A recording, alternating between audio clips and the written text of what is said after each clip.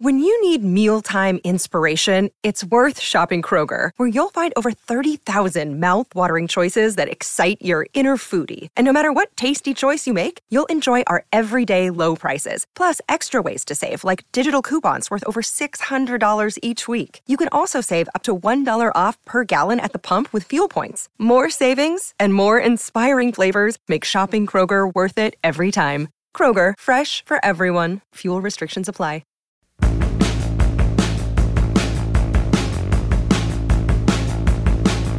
Hello, everyone. I am Matt Williamson. Good to chat with you again. Yesterday was a big day for me. Warren Sharp released his almanac, his preview, and really dug into the Steelers. I'm going to be pulling out nuggets from there for the next couple months, probably from now until opening day. Nerd alert, sorry, but I'm going to start today with this one too, is they did a penalty analysis of every team. And some of the teams is not noteworthy, but the Steelers I thought was very noteworthy and certainly paints Tomlin in a good light. So they break him into three categories: the good, the bad, and then they give him a grade and just kind of talk about it. But there's some really interesting things here. So let me read it, and we'll, as we often do, we'll read through it and talk through it as we go. But here we go. The Steelers averaged 6.3 penalties per game over the first 8 games of the 2022 season. They lowered this to just 4.7 per game over the final 9 games. And as you guys know, they went 7-2 down the stretch in those contests. Now, one has something to do with the other, but it's not the only reason, of course.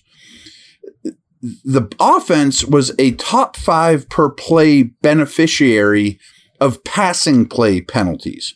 The two areas that put them in the upper tier were defensive pass interference and roughing the passer. Rookie Kenny Pickett was the beneficiary of 4 roughing the passer penalties in just 13 starts. I wonder, again, I'm speculating, if you're especially the Bengals, Ravens, Browns, and you're playing the rookie, maybe you want to take an extra liberty, you know what I mean? Like, welcome to the NFL moment with the rook, see how he handles it, that type of thing. Maybe, who knows? But I thought this was really interesting. The Steelers had the best receiver duo at drawing defensive pass interference penalties in 2022. Deontay Johnson and George Pickens led the NFL in that category. Any pair of receivers. This is particularly impressive considering Pittsburgh rarely threw the ball in the first 5 weeks of the season with Mitch Trubisky at the quarterback. You would think Tampa Bay with Brady would be number 1 because they led the league in attempts by a wide margin. So 2 nuggets there. First off, I think it's a feather in the cap of Pickens and Johnson. So if you're, getting pass interference calls, it's usually because you won, and you don't get to see those stats. Obviously, they're not on, they don't show up at the end there. But I also think something had to do with the two, with all the go calls, go routes that Matt Canada called too. You're probably more likely to get a PI. I'm not even sure about that. I'm just speculating again on a deep throw than a quick hitter. Maybe. Maybe not. I'm just kind of think what could explain that away. But basically, I think it's a feather in the cap of the 2 receivers. Here we go. The defense was one of the least penalized in key passing play penalty categories.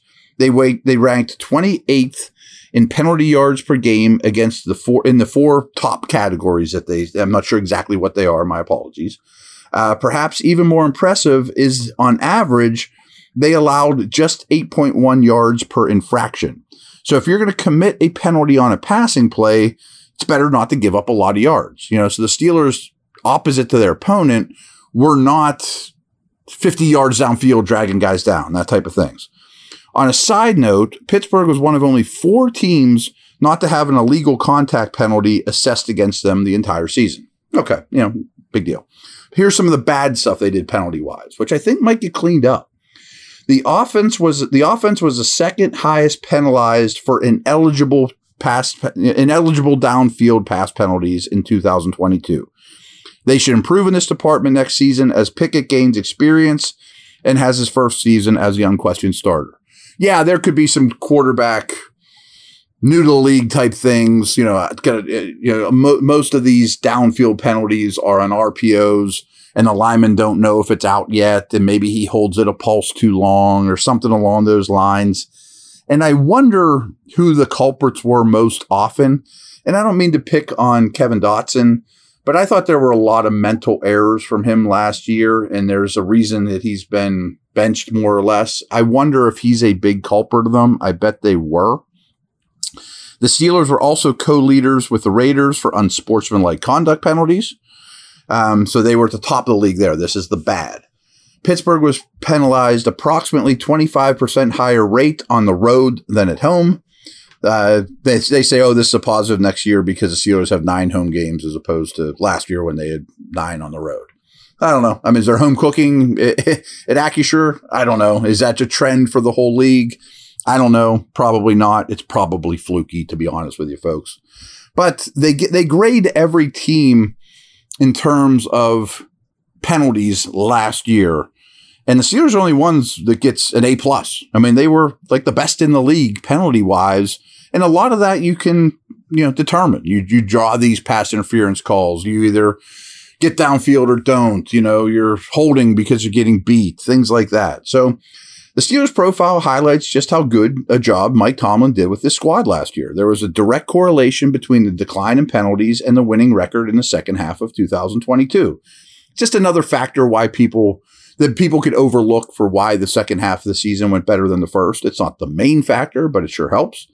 For a team that's identity is a physical defense, to be one of the least penalized defense remains an impressive feat. The offense was effective at drawing penalties despite having a rookie quarterback and wide receiver. So Pittsburgh finished the season very strong last year.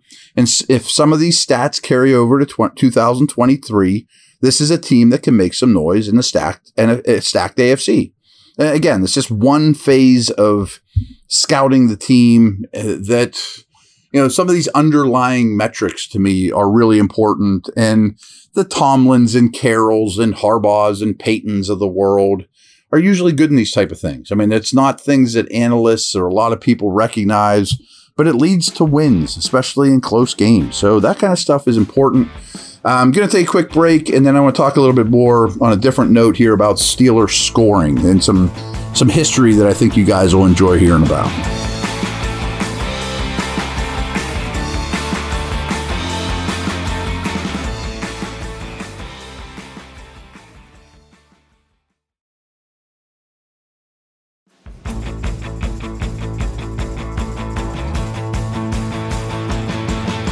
Okay, I got this off the internet, and I forget where, whatever. But history shows that the Steelers are probably going to have more passing touchdowns this season, and probably more scores in general. And here's a couple things to back that up. So during the second half of 2023, after week 9 bye, so that's the big line of demarcation, as we know, delineation, whatever that word is. The Steelers ranked 7th in scoring rate per drive and 3rd in yards per drive. That's not a typo, he says. Only the Chiefs and Lions were gaining more yards per drive from week 10 through week 17 than the Kenny Pickett-led Steelers. That's pretty crazy. I mean, after the bye, they were 7th in scoring rate per drive and 3rd in yards per drive. It's pretty darn good. A lot of things went into that, like Pickett getting more reps and the Steelers' schedule softening up, no doubt. But Pittsburgh was much better offensively down the stretch. That could translate to the team being overvalued in fantasy football this year, sure, but it sadly didn't convert to a lot of passing touchdowns and for Pickett and company in 2022. We're very aware of that. The Steelers had 28 total touchdowns last year, and only 12 of them were passing ones, as we know. They were the anti-Buccaneers, who I mentioned earlier in the podcast. Only 13 teams since 2011 failed to get to 13 passing scores, and the Steelers were one of them last year. Clearly, that type of scoring ratio more than likely won't continue. The Steelers not only have plenty of weapons in the passing game, but there's 22 teams with a pass-to-rush touchdown rate below 50%. The average increase goes up 6.5%. I know that's super nerdy, but history shows it's not going to continue. And he finishes this analysis with Pittsburgh has a very good chance to not just see more passing touchdowns, but they'll probably see more touchdowns too. And I remember this is actually from J.J. Zachariason, who happens to be a Steeler fan, grew up in Pittsburgh, lives in North Carolina now, really good dude. But he is very statistically oriented as well. And there was a long chapter, this was just a part of it that I cut out, I forgot where I got it originally, talking about historic trends. And I mentioned the Bucs, like the Bucs were crazy high pass touchdowns versus run touchdowns, and he uses it for fantasy. Maybe the opposite of Deontay Johnson. The Tampa Bay running backs are bound to found the end zone much more next year than they did last year. Like these things come back to the mean.